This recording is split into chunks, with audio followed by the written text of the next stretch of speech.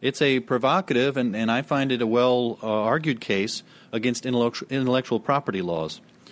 The co-authors are Michelle Boldrin and David Levine. Professor Levine was here about 2.5 years ago for a conference we had called Copyright Controversies, and the book was a work in progress at the time.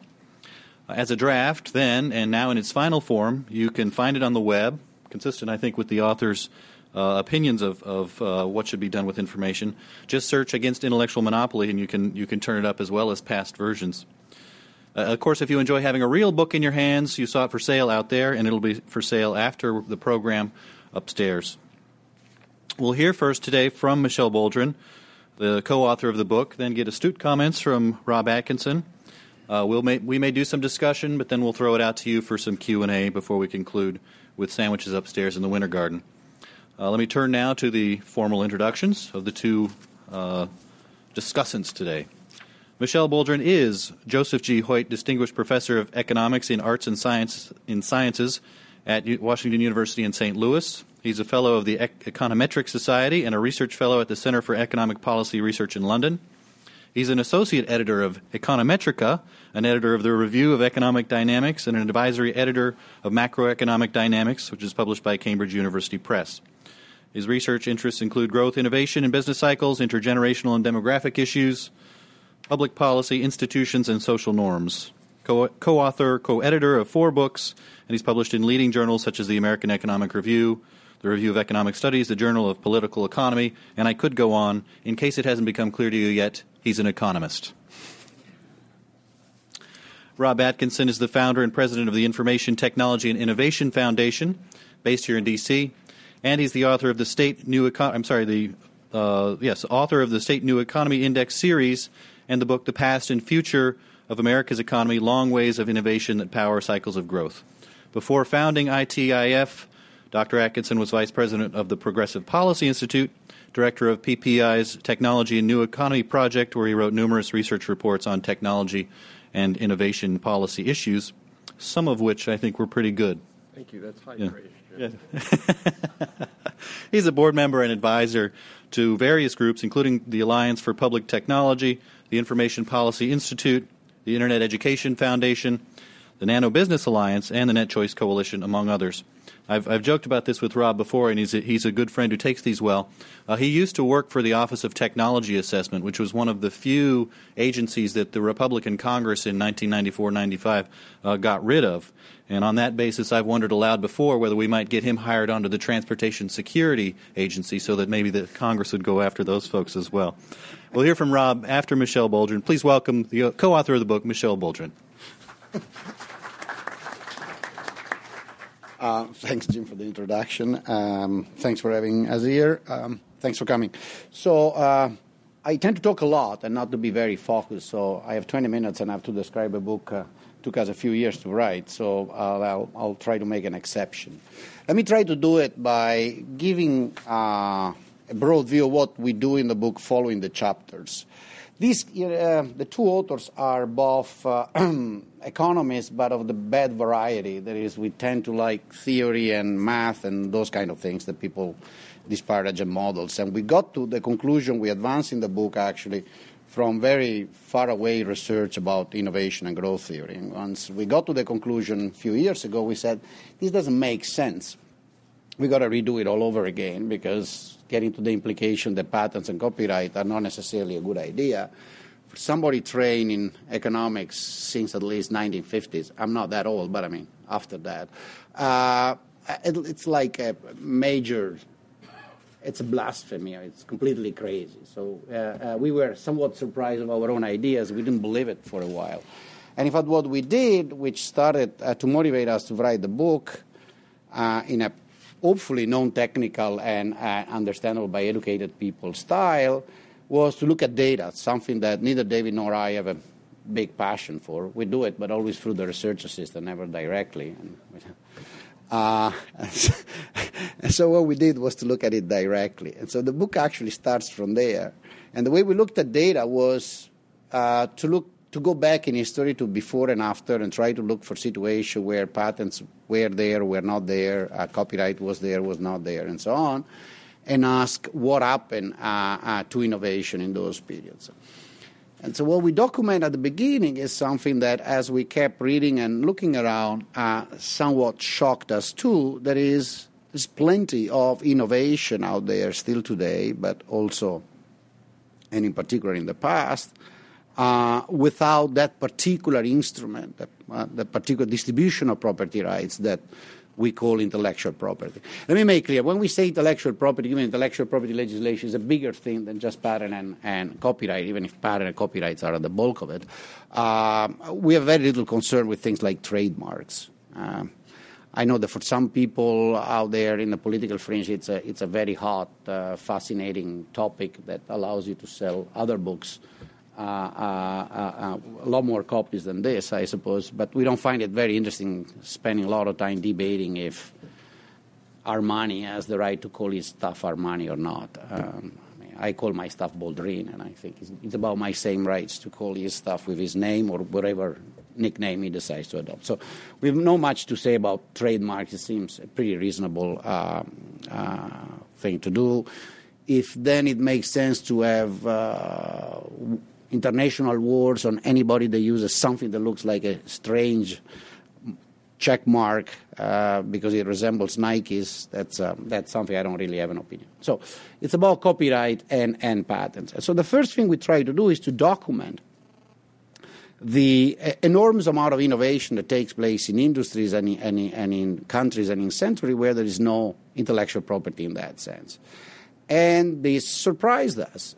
Surprised us not only because it happened substantially in the past, but because it's happening quite substantially in the present in a variety of industries. I'm not going to mention them all, otherwise I will not respect the 20 minutes limit that I want to impose on myself. I'm sure that Rob will have to say something about software, which is obviously one of those in which we point our fingers for the present through the open source initiative, and in particular the origin of software and software development in the 70s and the 80s before copyright started to be seriously used in the industry and patents were then adopted.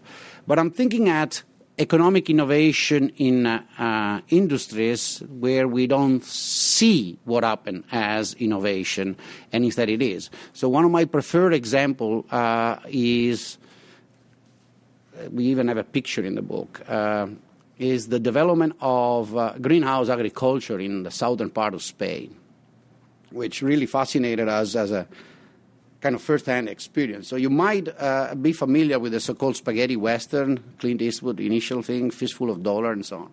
So those have been, were not shot in the Arizona or Utah desert where they're supposed to be. They were actually shot in a province of southern Spain called Almeria, which at the time in the 60s was so poor and desert that it made perfectly well for a desert, when it was by far the poorest province of Almeria. Shortly, there is a picture in the book, and you can find it in the NASA satellite site, in which shows Almeria in the early 70s, and it is desert thing, which there is pretty much nothing. At about that time, people there realized that in the nearby region of Murcia, there was a tradition of horticultural, vegetables and expensive fruits growth, and started to adopt it. And this led to an explosion of innovation of different techniques with which you can grow strawberries and zucchini and carrots and all kind of things. The climate is particularly adapted. They started to irrigate and adopted various greenhouse techniques. The point is that in the space of 20 years, by sheer imitation, we were extremely poor farmers, most of this. The thing has developed to transform Almeria in one of the richest provinces of Spain. In fact, probably the most, according to what I know, the most productive and efficient form of small-scale horticultural economic activity in the world. And if you look now, we report the second picture taken, I think, in 1994 from the satellite. It's impressive. What before was a yellow-green desert, it's now white. It's white because it's all greenhouses. And the income per capita is by far above the European average and so on. And The thing that is interesting there, I had the fortune to go there and learn about this firsthand, because a friend was the son of one of these farmer that started the whole enterprise in the late 70s, early 80s, is that this was a classical case of open source, in the sense that nobody pretty much patented anything, and everybody imitated everybody else on the type of products, the way of growing it, the various techniques, what greenhouse to use, what ground not to use, how to market it, which markets to go, and so on. And the example of this type are obviously extremely abundant. In the book, we report many, the Cornish engine, the steam power engine developed in England in the early part of the 19th century, the textile cotton industry in Japan, and so on and so forth. The Benetton and the whole Italian sweater, sport equipment, and so on, ski equipment industry from the area actually I come from. I'm originally from Venice, Italy, is another example like that. So that's the part at the beginning which established something which to most people is obvious, but to economists trained in the traditional view is absolutely impossible. And that's the second part we take on in the book, which says, well, these things do exist. These things have happened. There's an enormous amount of facts out there that shows that there is thriving innovation without any form of intellectual property. And in fact, that the thriving innovation in most cases tend also to be a way of implementing what people would call trickle-down economics. That is, that it tends to create a lot of competition, it tends to result in relatively small companies competing with each other, and it tends to prevent the creation of dominant position. So we go back to the economic theory. It says, why is it that economists, in fact, use models, which is the interesting thing, in which it would be impossible for these things to happen. That's the second part, and if you want, is the part of the book and of our research that has most irritated our colleagues. I'm not going to say that our position the last few years has been seen very sympathetically by established academic circle. We have been seen as being a couple of nuts, together with other nuts, thanks Lord, so we didn't feel alone, and other people have joined, so we feel less and less nuts. But there is no doubt, I remember my friend, well, I won't say his name, but he has a Nobel Prize. About 5 or 6 years ago, in a corridor conversation, he had gone through a draft of the book. He says, so, Michele, can I summarize the theory you and David have? I says, sure, go ahead. He says, property is theft. Is that what you guys mean? I says, whoa, we're starting on the right foot. This is going to be an interesting conversation. So I'm not going to bother you, maybe in the debate we can go through why, but the standard model is completely unable to predict that this thing exists. The standard model that economists use to argue for the social value of patents and copyright actually said that we should not see innovation if there are no patents or if there is no copyright. And so part of the book that probably people may find boring is trying to ask what is the logical mistake there or the factual mistake? What are the assumptions wrong? What are the assumptions right? And is there something in the toolbook of economists that one can use to understand this phenomenon, the fact that there is, things like open source. Very interesting. I mean, I think the first decent model of open source industry is by a student of mine that just got a job last year at Harvard Business School that worked on it. Before, economists were looking at open source as a form of charity, as if the people that are doing open source software are into gift giving. They just do it because they're nice. They kind of generalized Mother Teresa of programming. That was the established view and the way the models. So a complete absence of that. What's the basic, I think, mistake that economists do when they look at innovation and conclude that without patents there is no innovation? It's a mistake that goes back, interestingly enough, to Ken Arrow, in my opinion, in a fundamental writing in the 60s, that interestingly enough he wrote not to support monopoly and patents per se, but in fact to support expansion of NSF and public funding of basic research in general. Further proof that it's not good to do scientific research working backward, that is working for the conclusion to the model justify it you want to do. So the argument that Ken advanced at the time and then has been adopted repeatedly by everybody is that ideas are like public goods.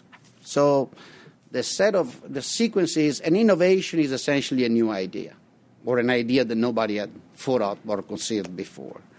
An idea, once you have it, it's very easy to imitate and copy and reproduce. And it's a public good in the sense, technically, that we talk about a public good as a good that many people can consume simultaneously without you consuming it, diminishing my ability of consuming it. Okay? And because it is a public good, once it is introduced by someone, whoever that someone is, everybody will copy and take advantage of it, and the someone will lose the opportunity of profiting from its investment. So where is in this? So this sounds very logical, right? And it's a typical argument that everybody brings up when you talk about patents. So where is that? There is something there that goes wrong. The logical argument per se is not wrong. The logical argument seems correct, but then you sit down for a moment and you wonder. One of the modern proponents of this in a very strong form, as you probably know, is Paul Romer. Paul Romer happened to be my teacher, actually, when I was a graduate student. And I kept asking Paul, I said, Paul, if it is true that ideas are public goods and they're so easily copied and adopted once invented, and whoever has them for first or maybe second or third cannot really benefit economically in a monetary form, cannot get compensated for that. Why are you being paid so much to teach me all stuff? And why am I going to be paid so well starting next year or 2 years from now for teaching stuff that Adam Smith wrote 200 plus years ago, Ken wrote 70 years ago, other people wrote, why are we even benefiting from teaching kids calculus, for Christ's sake, that has been around for centuries? So why all these simple, free, every time used ideas are out there that are being discovered and rediscovered and rediscovered dozens of times, still there are people like us that earn pretty good salaries from repeating old ideas.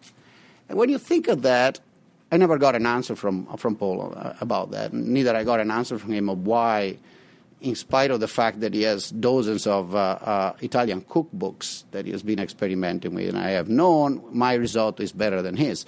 But the point there is to understand what? The point there to understand is that ideas in the abstract, in the Platonic sense, are certainly public good. In fact, there are tons of ideas out there that we have not yet invented or discovered or figured. I don't want to get into the philosophy if we discover the idea or invent them, if we find them or we create them.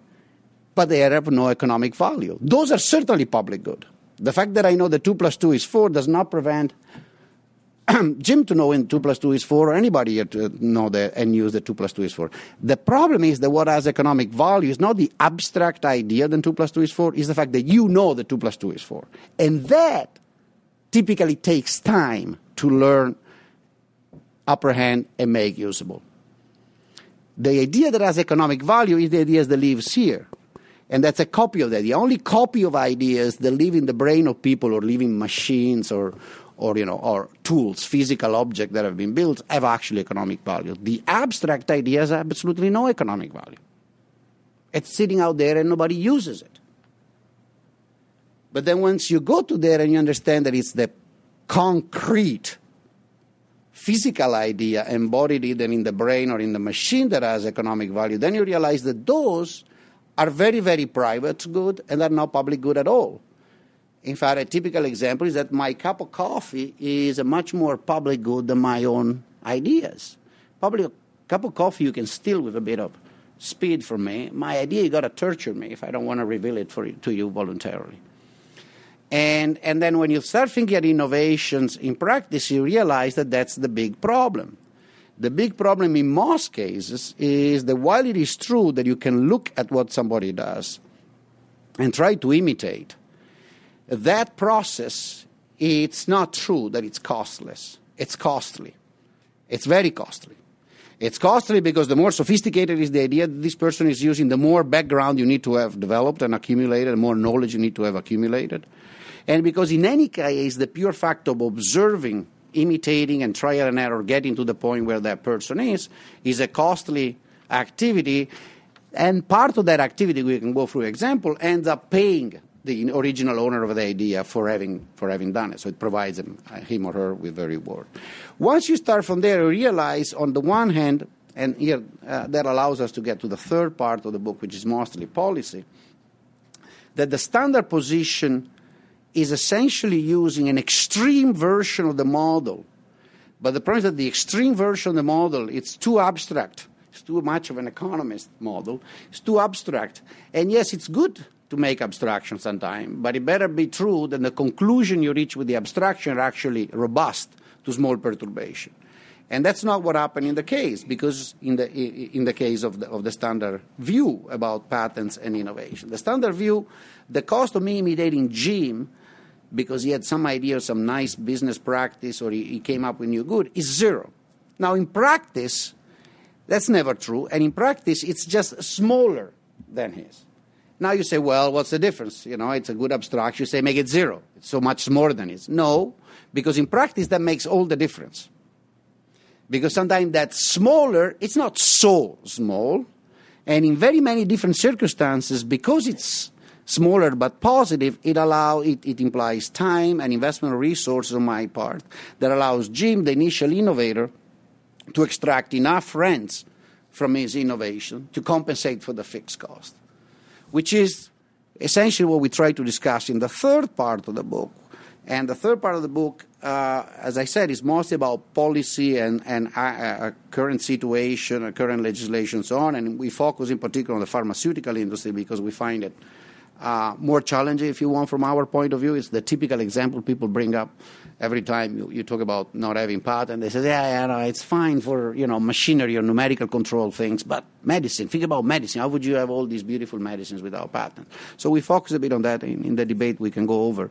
And the point we try to make there is once you use a different formal approach to the problem, you throw away this idea that new idea, innovation are public good. And you start from the fact that what matters is what's embodied in your brain, what's embodied in the machine, in the plant, in the factory, in the business practice. And what your competitors have to do, it's either to buy stuff from you and pay you for the right of imitating, or spend time and resources to imitate and learn from what you do, maybe without paying you, but still investing resources.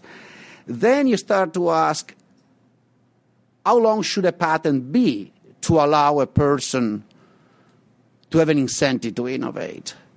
And then you realize that the proper way in which you want to think of the problem is the following. Yes, some innovation, all innovation in some sense, some more, some less, have some kind of fixed cost, as academic economists call it, up front. You've got to pay some amount up front in order to come up with a new thing. And it may be that if imitators are very quick at imitating and coming in and expanding capacity, you don't have time to recoup that fixed cost. But that's an empirical problem.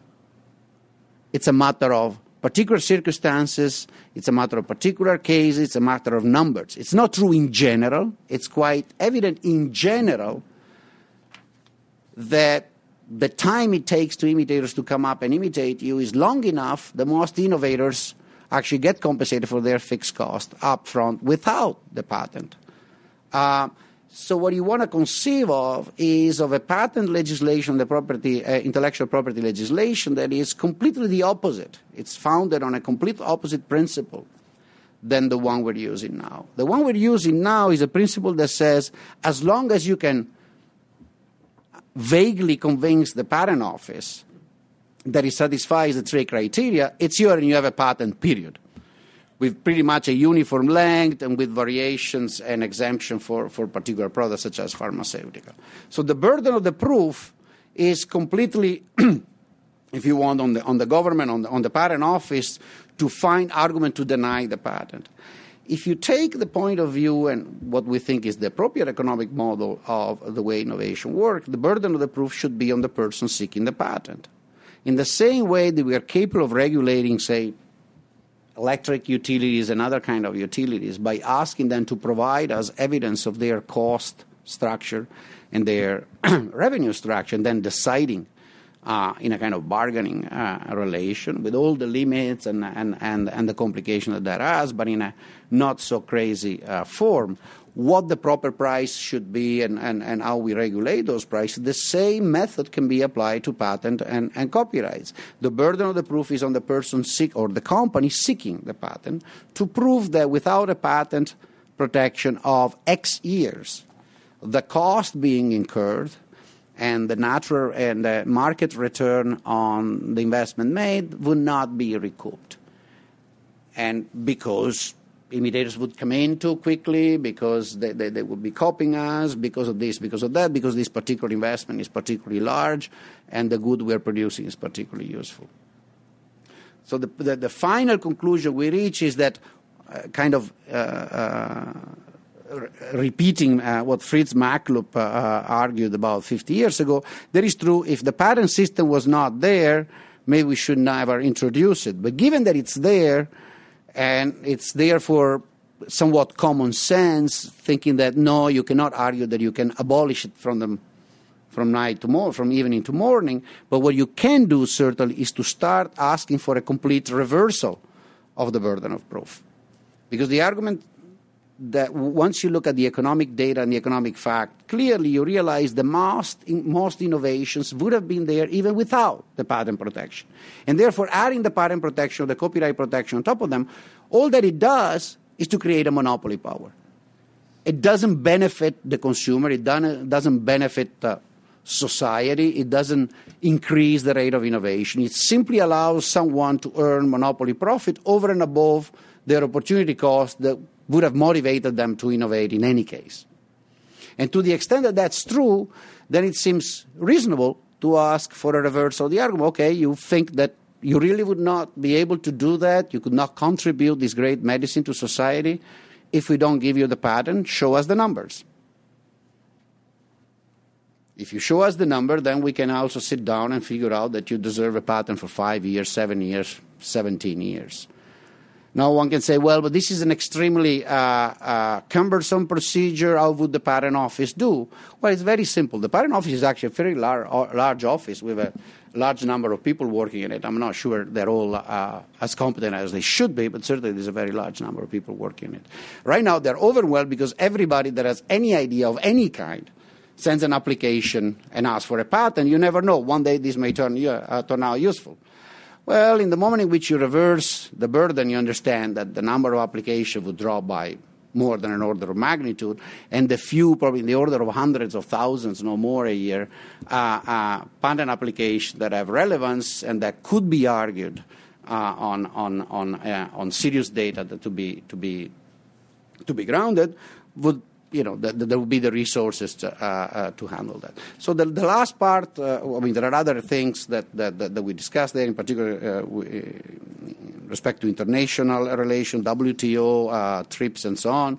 But I would say the basic political message or policy message that we are sending is that there is a sense in which, if you look at the process of innovation as it happens for real out there, there is a road, a slow road, but a very well-defined road that can lead us to lower the current level of intellectual property protection that we think to be damaging. There is a chapter also about the damages and the social negative consequence of intellectual property protection, and that if you want, the extreme stylized position that we take in the book, which is abolish intellectual property, period, is more a reference point or again, an abstract model that we like to use to organize our thought than know what has to be done tomorrow. I think I have consumed my 20 minutes abundantly. Thanks. Thank you.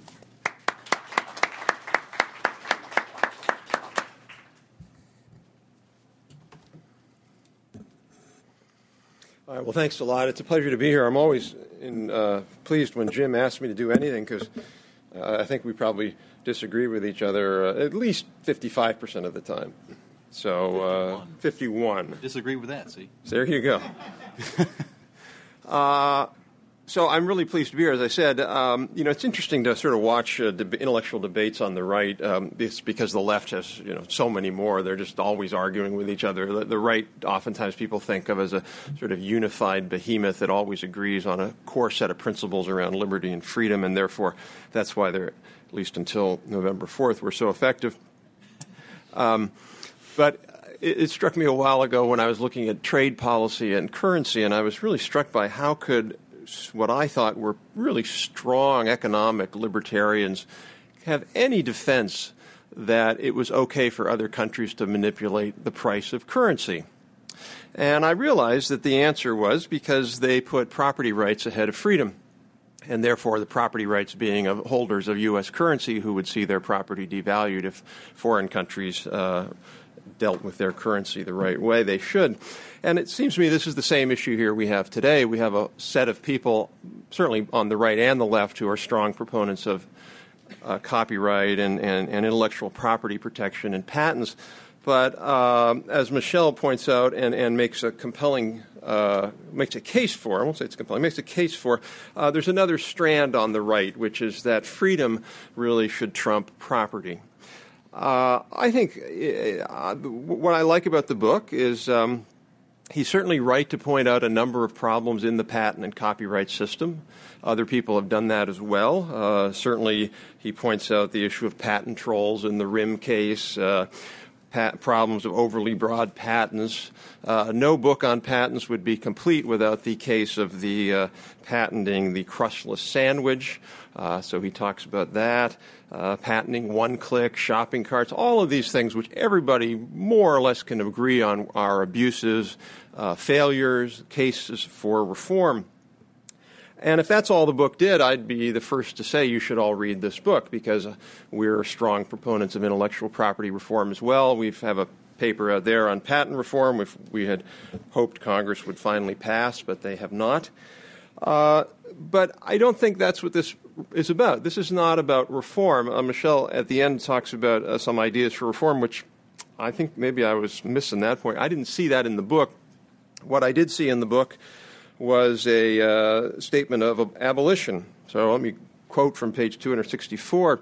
Intellectual property is a cancer. The goal must be not merely to make the cancer more benign, but ultimately to get rid of it entirely. And I give him and his co-author credit in the sense of consistency. So if you think intellectual monopoly is the problem, there's certainly many more kinds of intellectual monopoly than just the kinds that come from legally protected kinds like patent and trademark. There are kinds that come from companies just inventing something and having a trade secret, or other kinds where they essentially have a de facto intellectual monopoly that allows them to have, quote, market power. And I give Michelle and his co-author credit. They actually, at the back of the book, say if they could figure out a way to do it, they would actually mandate that companies give away all plans, designs, and everything else when they first come to market. So there would be no source code restrictions on any software. There would be no kinds of private patents or trade secrets. All of that would be put in the open. Now, they acknowledge that would have some serious problems of implementation, but intellectually they support it. So I think it's one thing, as I said, to make a case for reform. It's quite another to make a case for abolition, which is what they propose, and that's where I have to say I strongly disagree with this book. They, in fact, cite a letter written by 17 leading economists on IP who state, quote, a trade-off exists between restrictions on the use of existing ideas and rewards to inventive activity. And that's absolutely right, and that is the conventional wisdom, and it happens to be right, that this is about trade-offs. I don't think anybody, or very few people certainly, would argue on the opposite side that there are no downsides to IP protection. But I'm surprised that people will argue that there are no upsides, or that the upsides are completely overshadowed.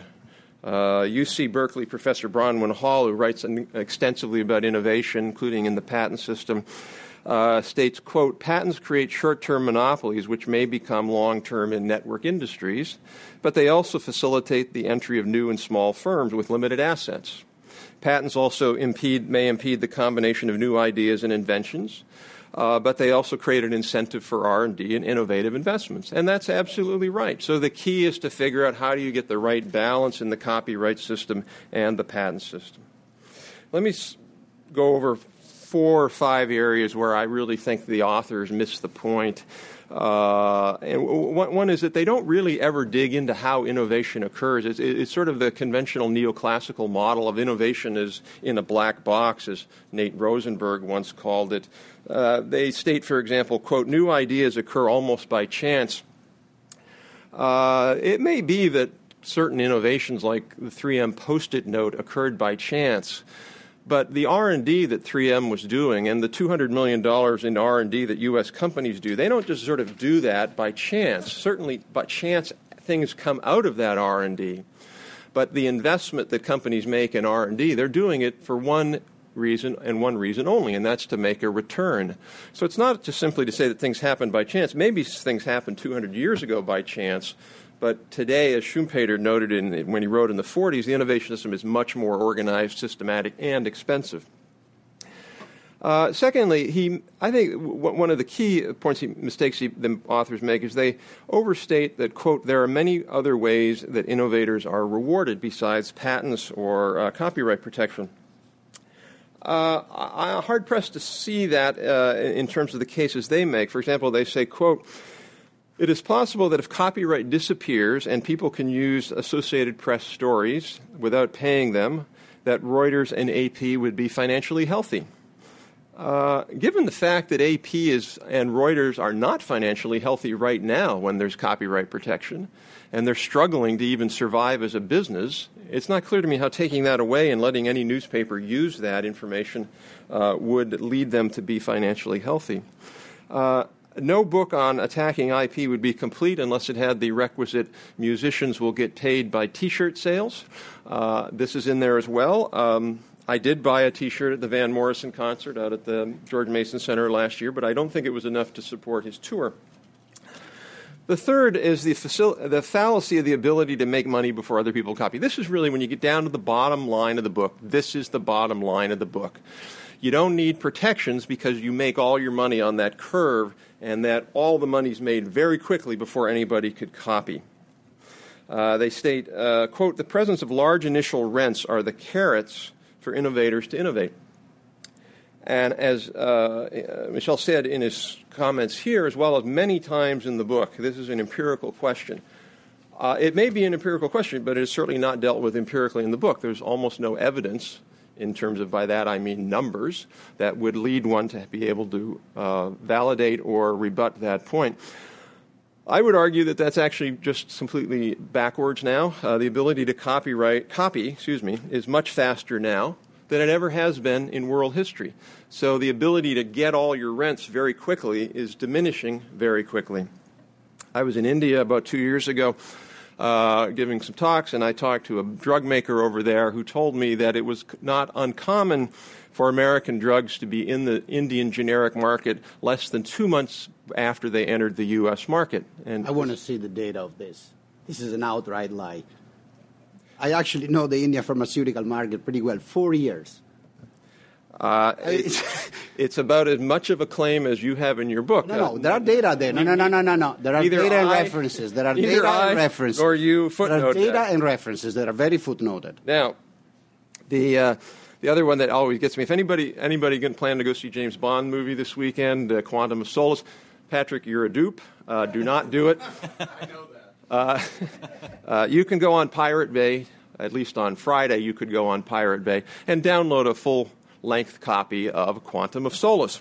Why? I don't know who makes this movie, Fox or somebody. Why would they make that movie if you can go online and do this? And the reason they do is because most people don't use Pirate Bay because they know it's illegal. But if you completely shifted this and said, by the way, it's now legal for you to go get that, why would you buy a DVD? By the way, which is where most movie companies make most of their money. The other point the authors make is they say, quote, if the price falls to zero, revenue will grow to infinity because many more units are sold, unquote. It seems to me if price falls to zero, then revenue is zero. This is to me sort of like the business model that says we lose $10 on every unit we sell, but we make it up on volume. So the other piece of this, which is a kind of key, if you sort of get into the economics of this, a key argument or key support of their argument is that essentially there are no spillovers for innovation. And they state that there is, quote, little evidence of spillovers. Now, given the fact that you look at the literature on innovation, you could cite hundreds and hundreds of articles that document spillovers. A very famous study of the CAT machine, the computer-aided tomography, the CAT scanning machine, incredibly large spillovers that the innovator didn't get. The transistor at AT&T, incredibly large spillovers. So I just don't really, I just don't sort of get the intellectual piece of this. It sort of reminds me of the economics joke of, it works in practice, but will it work in theory? This is one of those cases where it doesn't work in practice or theory. Two more main issues. One is the authors don't really distinguish between industries, and there's no question that the authors are right that there are many, many industries, and the ones they cite, just to give you a few, restaurants, clothing stores, greenhouses, as we heard this morning, don't use patents to protect or copyrights to protect their intellectual property. Absolutely true. But many industries do. And so to sort of lump some industries together with others, I think really misses the point. They refer extensively to the Carnegie study, which is the Carnegie Mellon study, and use it, I think, in a fair amount to make a key point that they're trying to make, which is that companies don't use patents as a form of protecting their property. In fact, according to the Carnegie Mellon study, 1/3 of industries rank patents as first or second most effective strategy. This is a significant, or I shouldn't say significant, a modest increase from the 1983 Yale study that surveyed companies on the same thing. They then go on to say the fact that 96% of respondents, these are corporations asked about their IP protection strategies, said that they use patenting to prevent copying. Okay, so 96% of companies use patenting to protect copying as evidence that patents simply preserve monopoly. I don't interpret that answer as evidence of that. I interpret it as evidence of they're using it to prevent copying. The real question to ask is, does preventing copying lead them to get more revenue and therefore do more innovation? That's the question, not does it lead to monopoly. In fact, the authors of the Carnegie study that they cite says, quote unquote, quote, positive effects of patenting, so, quote, says there are positive effects of patenting on R&D overall, even in semiconductors where patents are much less effective than other mechanisms. So the Carnegie study, that's a key part of this book. The authors themselves admit that patenting is critical. I'm going to do them on time. Okay. A couple more minutes. So where does this all get us? I think it gets us to this fundamental sort of a philosophical argument about what's more important. I would surmise to bet, given what I've read of the book, that the authors are what I would call neoclassical economists. If you want to look at an interesting site where we sort of go into all that, it's innovationeconomics.org, where you can actually go to a site and take this test, 20 questions, called Find Your Economic Type. And at the end, it'll tell you whether you're a neoclassical economist or a Schumpeterian economist. Or you could be a Keynesian, but I don't assume there are any Keynesians here. Excuse yourselves if you are. Yeah, you can leave. So the real question is, if you're a neoclassical economist, what's most important to you? And in neoclassical economics, the most important thing is what they call allocation efficiency. So it's basically making sure that things are allocated in the marketplace according to the right signals. If you're a Schumpeterian economist or innovation economist, you don't really care about that. I mean, Schumpeter has sort of withering quotes against sort of why you would care about that. And what you care about is really innovation and productivity. So in many ways, it is an empirical question whether the inefficiency, the allocation inefficiency that you get from intellectual monopoly is a greater cost than the benefits you get from innovation and productivity. The authors basically will state in the paper, in the book, many times they state this, that if you got rid of IP protection in copyright and patent, you would have fewer innovations.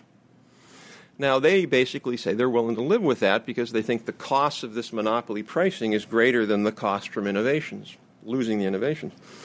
Given, and Michel alluded to Paul Romer, although you do mischaracterize endogenous growth theory in many cases.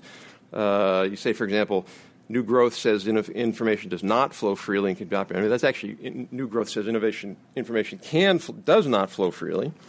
But given that new growth theory or Schumpeterian economics says that around 80% of growth comes from innovation, it seems to me a fairly risky proposition to say you're willing to throw that overboard.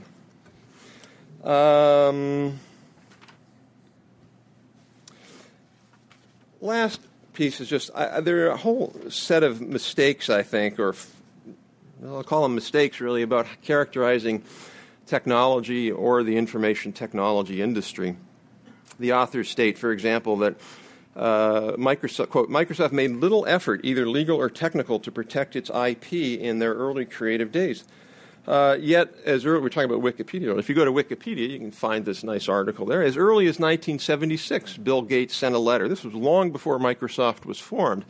He sent an open letter to hobbyists who were copying his Altair Basic paper tape. So he had this Altair tape, a piece of paper, and he brought it to the meeting. Turns out some guys copied it, and they made 90 copies of it. He sent an open letter saying that without, quote, without good software, an owner who understands programming, a hobby computer is waste. Will quality software be written for the hobby market without protection? The authors go on to say another, what I think, mistake. Quote, the reason for pirated music is people don't like RIAA and legal music is encrypted. I don't think anybody goes to the Pirate Bay to download music as a sign of protest against RIAA. And for music not being encrypted, if you go to the Amazon site, you can buy MP3 files that are unencrypted. Apple has a copy protection scheme to make it go with the iPod, but many, many other sites sell open, unencrypted music. New products are costly to reverse engineer. Again, this is an empirical question, but what's interesting to me is there's no evidence in the book to make that point. All the evidence I've seen suggests just the opposite, that IT is making reverse engineering much, much easier and much, much cheaper. For example, the ability to do basically laser-generated modeling, you take a laser and you scan a product, has reduced the cost of copying an automobile door by 15 to 30-fold. So if you're interested in copying somebody else's technology, you can do it much, much easier and much, much cheaper. Last point, and then I'll stop. Just some of the. I think the book would have been a lot stronger without reverting to what I think are just unsubstantiated and frankly, inappropriate comments. The evil of intellectual monopoly. Hitler was an evil person. I'm not sure we want to put Hitler in the same category as IP. People who don't support copyright do not value facts. I guess that means I don't value facts. Supreme Court justices have an IQ of idiots. You can disagree with their position on Grokster. I don't know that any of the Supreme Court justices are not highly intelligent people. So at the end of the day, I would argue this is really all about putting freedom ahead of innovation. And since we're in the Hayek auditorium, let me end with a quote from Friedrich Hayek, who summed up his view, which is, quote, personally, I would much prefer to have to put up with some inefficiency than have organized monopoly control my life. I wouldn't. I would actually much rather have high levels of efficiency and innovation and have a few monopolies out there. They don't control my life. So I think the real question is, what do we value here? Do we value freedom, or do we value innovation and higher standards of living? And I would put my vote on the latter. Thank you.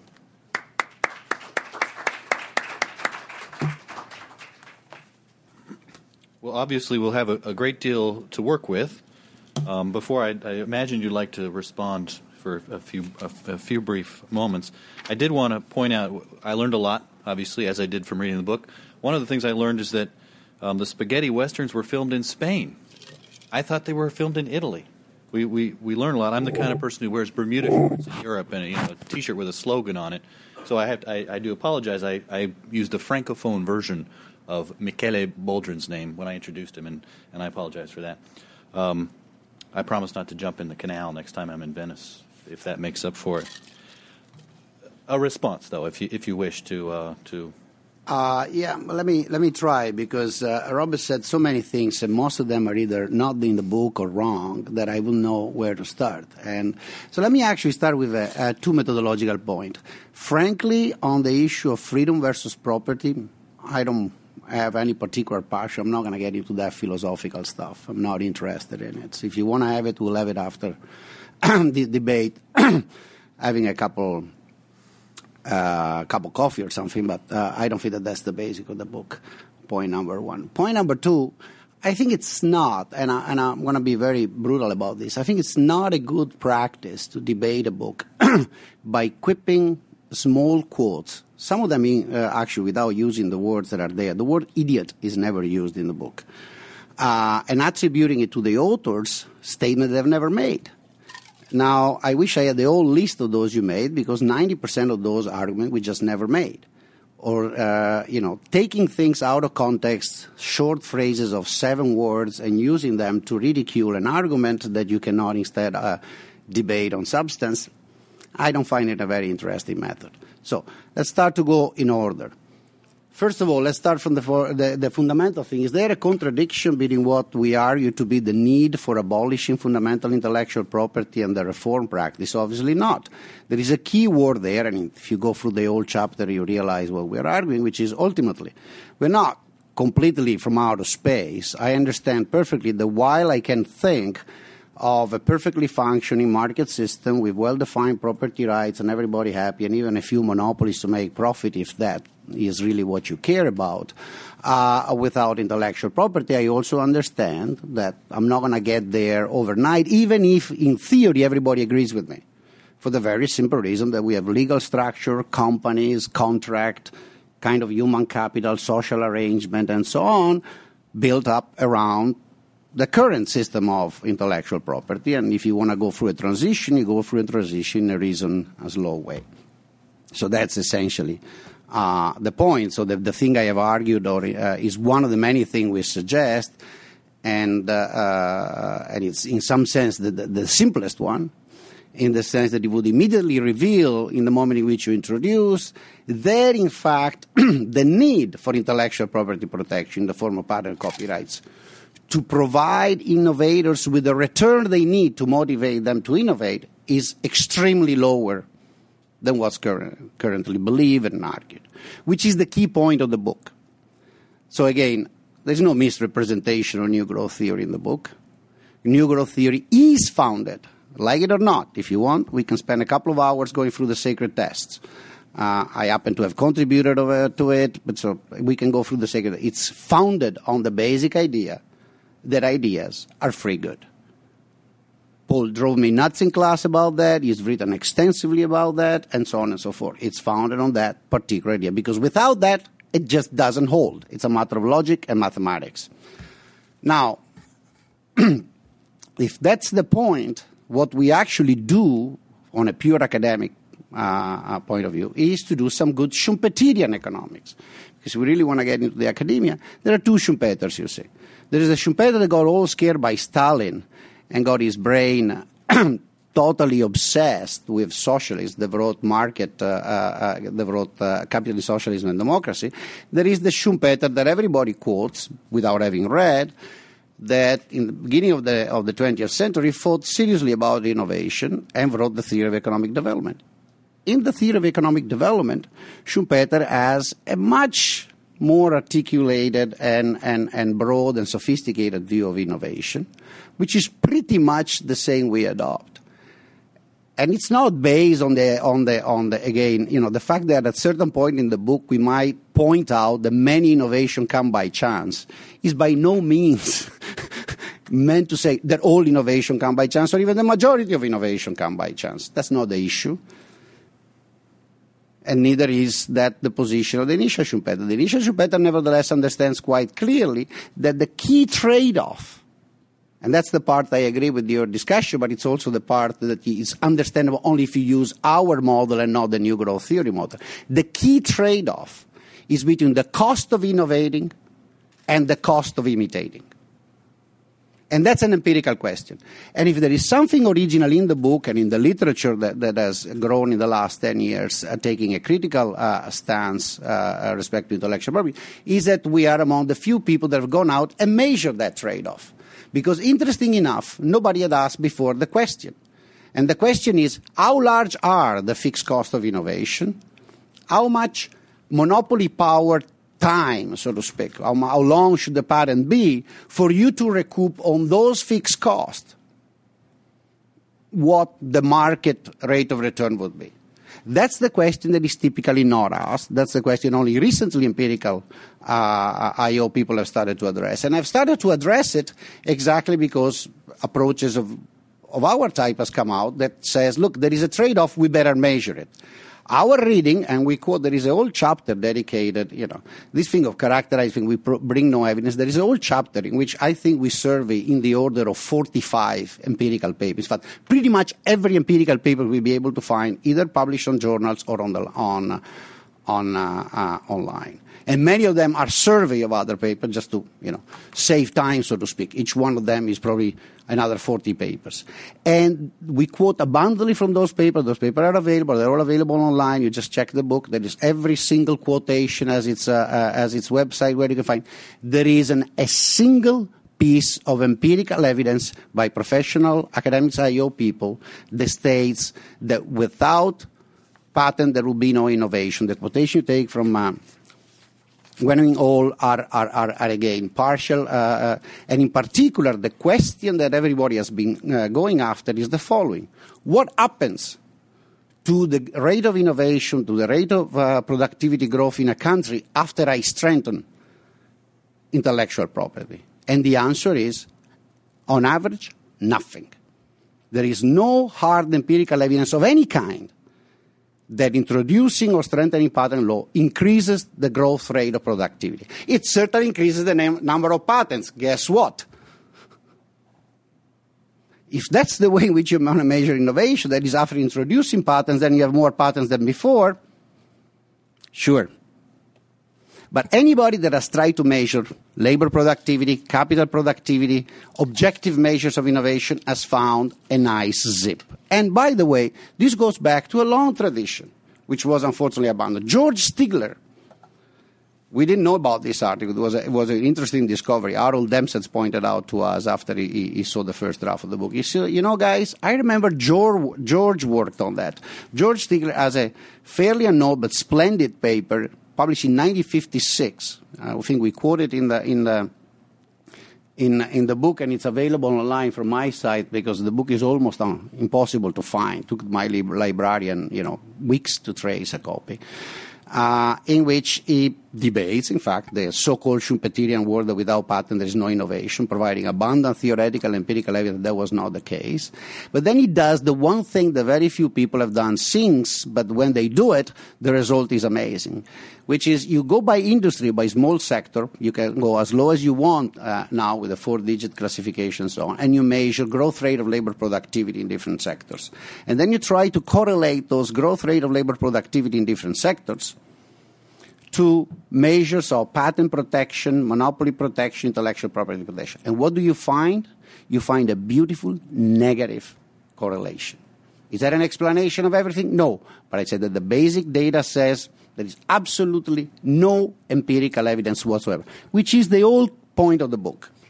And this, frankly, I don't think you should characterize the way you've done it because that's not what the book is about. The book is, in fact, there's even too much empirical evidence there, too many quotations, too many references. If one does not have the time to read them, that's fine, but they're there. We obviously have, we'll settle the debate about whether the word idiot appears in the book by you going and reading it, whether you buy it or download it. But let's Jim, can I just respond to 2 things? Briefly. You're right. I did take liberties on the word idiot, but you do say, quote, we have a dramatic case of total IQs for the Supreme Court dropping to the double-digit level. So I equate idiot with someone with an IQ of 14. Hang on a second. 99? Shouldn't I take umbrage at that as no, the total IQs. Total IQs. There are 9 Supreme Court judges? Oh, no, that's not what it's meant. But anyhow. Next point, though. All right. Well, no, the Supreme Court is bought and paid for. I haven't heard Justice Souter making his case that he was bought. Only other point I'd make, when I talk about empirical data, I'm not talking about studies of academics who quote other studies. I'm talking about actual empirical data. Cost of copying. Last point, when you cite this, you said you in one of your chapters, you go through and look at all the scholarly work. What most of that scholarly work says, to the extent some of it is critical of patenting, is that if you go up too far, you get negative returns. I don't disagree with that. If you're at a certain point, I would be happy to argue that patenting and copyright is a U-shaped curve. And when you get beyond it, strengthening doesn't get you much. But to somehow take all of these studies and make the case, is what you do, that they imply that going to zero boosts innovation as opposed to just coming down that curve a bit or going up the curve, I think you've misinterpreted what those studies say. Since we've settled all the issues here on the panel. No, this is important. Okay, so let me try to clarify this. No, so that's a good point. So that's what they call progress. So you do agree that there might be a U.